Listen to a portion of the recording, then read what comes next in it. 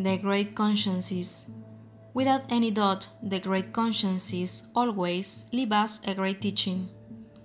We only have to observe how they handle them to teach us all the time, even in the moment that they handled them, sadly or for our programming. One could say in a hard way, everything is perfectly designed of how they handled them, so that each one learns to recognize their programming.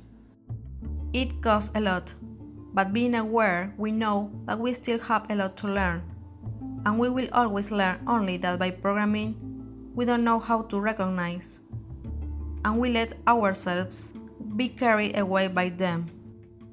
The programmings are just that, tests of learning of each one, even of the great consciences, because in those abductions are when they grow more. All the time, we are in constant evolution, only that each one in different level of learning. Some will go more advanced as the great consciences. By programming and by their evolution, they use them to be able to teach us. Others will simply go at their own pace.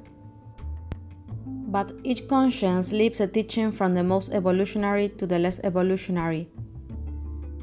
Each one has a different mission, a way to see this through according to their experiences.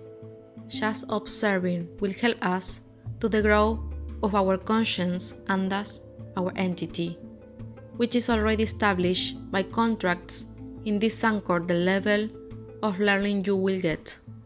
Discernment by Roxi, Astral Warrior.